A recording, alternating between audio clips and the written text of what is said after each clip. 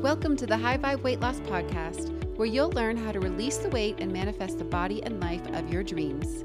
Every episode, I will be sharing tips, stories, strategies, and guidance that will help you align mind, body, and spirit so you can finally overcome your food and body struggles and fully show up as the high vibe woman you were destined to be. I'm your host, Janice Holt. Now let's get started. Hello, beautiful souls, and welcome to the High Vibe Weight Loss Podcast. On today's episode, I have a very special guest, Kristina Mand-Lakhiani.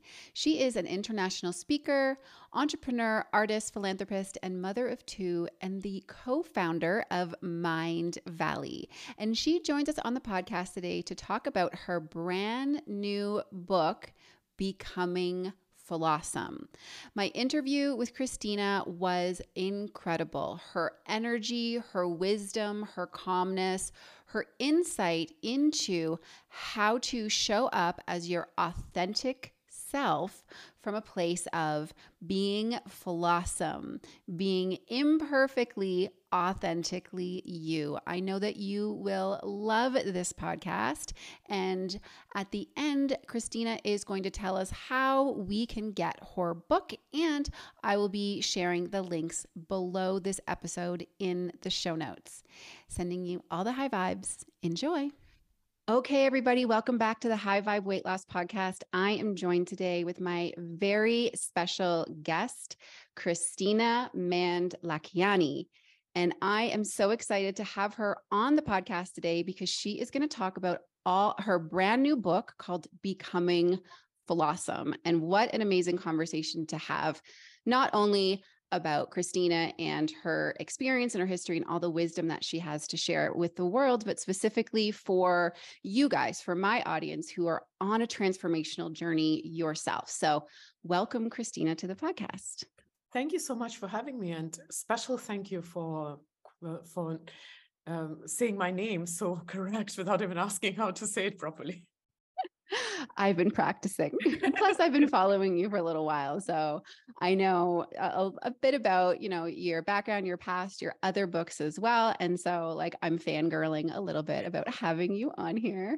And I just want to dive right in because I know this is really something that you're focused on right now, getting the word out, getting your message out to all of the humans, and specifically my people who are going through their transformational journeys right now. I know they will love your book, but also, your whole message about transformation, about being your unique self and all of the things. Mm-hmm. Thank you. It's a pleasure. And yes, I think it's an important message that I want to share with my book. So thank you for giving this platform. Of course. So why don't you just start telling everybody about the book, the idea, how it came to be. I know a lot of it has to do with your own personal history, so I'm sure this is near and dear to your heart, and how you know that this is going to be something that will be helpful to a lot of women who are struggling right now. So as a backstory, I have been doing personal growth and transformation for 20 years, but most of this time I was an entrepreneur. So helping other authors and speakers to get their messages across. So why I wrote the book was because over these years, I've seen so much of what's happening in our industry that I guess sometimes jokingly I say this book is the cry for help. A lot of the times, the road to hell is paved with good intentions. So the inspiration behind this book is definitely my own experience, but I have to also be very straightforward that this book is not about me. It is a journey for every person who picks it up. And the initial idea was to write a book about finding your path back to you.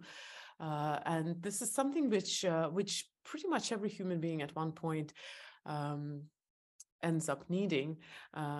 We get lost in our life. We do things, we get busy, we're so busy that we don't even slow down, we don't stop to wonder, who am I and what am I doing and where am I going?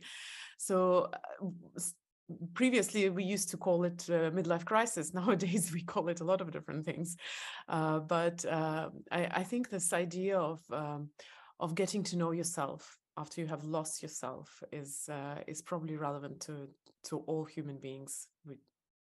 So that's the main reason why I wrote the book. That's amazing. And I think you're right. I don't think we even call it a midlife crisis anymore because it can happen at really any point in time. And I think just over the last few years, that has sped that up for a lot of us. So I think this message is really important and relevant right now to everybody in the world. I would love for you to talk a little bit about, some of the different parts in the book that are relevant to those who are looking to even just, let's start with just starting, like just having that initial awakening, like, hey, maybe I'm not fully showing up as the person I want to be, or maybe I'm not on the right path. Mm. Well, I believe since your audience probably is a little more more knowledgeable than just the beginning, most people who find podcasts to listen, who find their teachers to follow, they're already on the path, so they already start asking questions. And my usual gut feeling is that if you're here, there's a reason.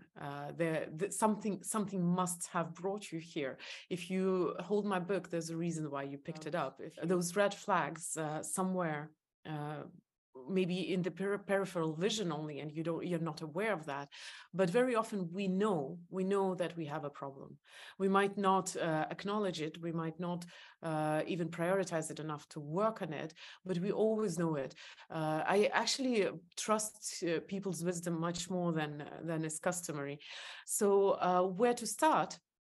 Awareness is the most fundamental skill in personal growth and transformation. Everything starts with awareness. And you did mention that word, so I'm sure it's not a new thing. But awareness is definitely the thing to start practicing, and then you will start noticing things. I don't need to tell you that you've lost yourself. You would know that, or you would be very true to yourself, and you'd know your values, and you'd never compromise what's important to you, and then you'd know that you're not lost. So for those who feel that there is a reason why they ended up listening to that, keep practicing awareness. But one twist that I would suggest is, while you do that, try to replace your judgment with curiosity, no matter what you are finding out. That's going to make the journey much more smooth and fast. I love that. I love that. And it goes back to, even just the title of your book. So Flossom, do you want to explain what your definition is of the word Flossom? So I like to consider being flawsome as being aware and knowledgeable of your imperfection, but also being at peace with that imperfection. But then what makes someone flawsome is that you know that you're imperfect, but you also know that that's what makes you so damn cool. Your imperfection. So that's a very generic definition of being flawsome. But on a more philosophical note, I think every person has to have their own definition of what it means to be flawsome for them. The same way we cannot define what it means to be authentic for everyone. Only you know what it means to be truly you. So only you know what it means to be truly imperfectly awesome in your version. That's so true. Being imperfectly perfect or imperfectly you is really the only way that we can stand out. I think if we're all trying to be perfect, or whatever that version of that society tells us, wouldn't it be really boring? Like, we would all literally be the same person, and that would not be very much fun or authentic. If it was boring, it would be half the problem. The problem is that it probably would be very scary. I don't think Could it would be a imagine. very functional society. Just a bunch of zombies walking around trying to be so perfect. This is a very correct word, even if these zombies are immaculately clean and beautiful to look at. That's right. And so I love this particular conversation for my audience of women. As you know, my podcast is called High Vibe Weight Loss. So it's women who are in their own personal transformation to release the weight, to create this different version of themselves, not just physically, but mentally and emotionally on this journey to become the truest expression of themselves. How would you talk to somebody who is on a weight loss journey, being told like it's okay to be flossom and be in growth and change? So I have to say very honestly that nutrition and fitness and weight are not exactly my strength. I don't talk about those topics, and I don't research them a lot. So I wouldn't venture probably to bring examples from there very much. But when it comes to being flawsome, there is always this little fear that, but what if I love myself the way I am? Is that going to make me want to change? And that's a huge distortion of how things actually work, a distortion that a lot of us buy into. Our society is fascinated with the idea that you have to actually experience pain to want to change. We believe in growth through, I would say through resistance, through punishment, through fear. So, of course, the idea of being flawsome is a completely opposite type of paradigm, where you actually, to start any journey of transformation, you accept yourself the way you are. You value yourself the way you are. You are grateful for yourself the way you are. And that opens up the door to transformation. And I think the easiest analogy to describe how it works would be a navigation device. If you want to go to I like to say to Paris, because everybody wants to go to Paris. You can put it in the navigation device, I want to go to Paris, but unless navigation device knows where you start from, it won't give you the journey. And very often we are so obsessed with the idea of Paris that we completely ignore the fact that your path to that destination is going to be defined by your starting point. And we're so not content with our starting points. We're so, enamored with the idea of Paris that we're actually denying ourselves the true chance to make that journey. It very often just stays in the realm of imagination, because navigation device will not work unless you are very certain what your point A is, where you start from. Yes, that's beautifully said. I love that. We all have a destination that we are wanting to get to, but we need to be very mindful of where we're starting and that journey and that path, if I'm paraphrasing what you were just saying correctly. Yeah, and mindful is the beginning, and the same with your flawsomeness. It's the beginning to look at yourself in the mirror and to actually see it the way it is, and not the distortion of what you see in the mirror. And talking on that topic, by the way, do you know that research, and you probably do know, shows that 80% of women are discontent with what they see in the mirror, and it has nothing to do with how they look. So that's just step one. Then that's the step one that starts you on the journey, because the next step is to come to peace with what you have here, because what you have here is the result of your life's journey in a way. And then coming to peace with the fact that you are imperfect. Salvador Dali said that if you're afraid of perfection, don't, because you will never achieve it.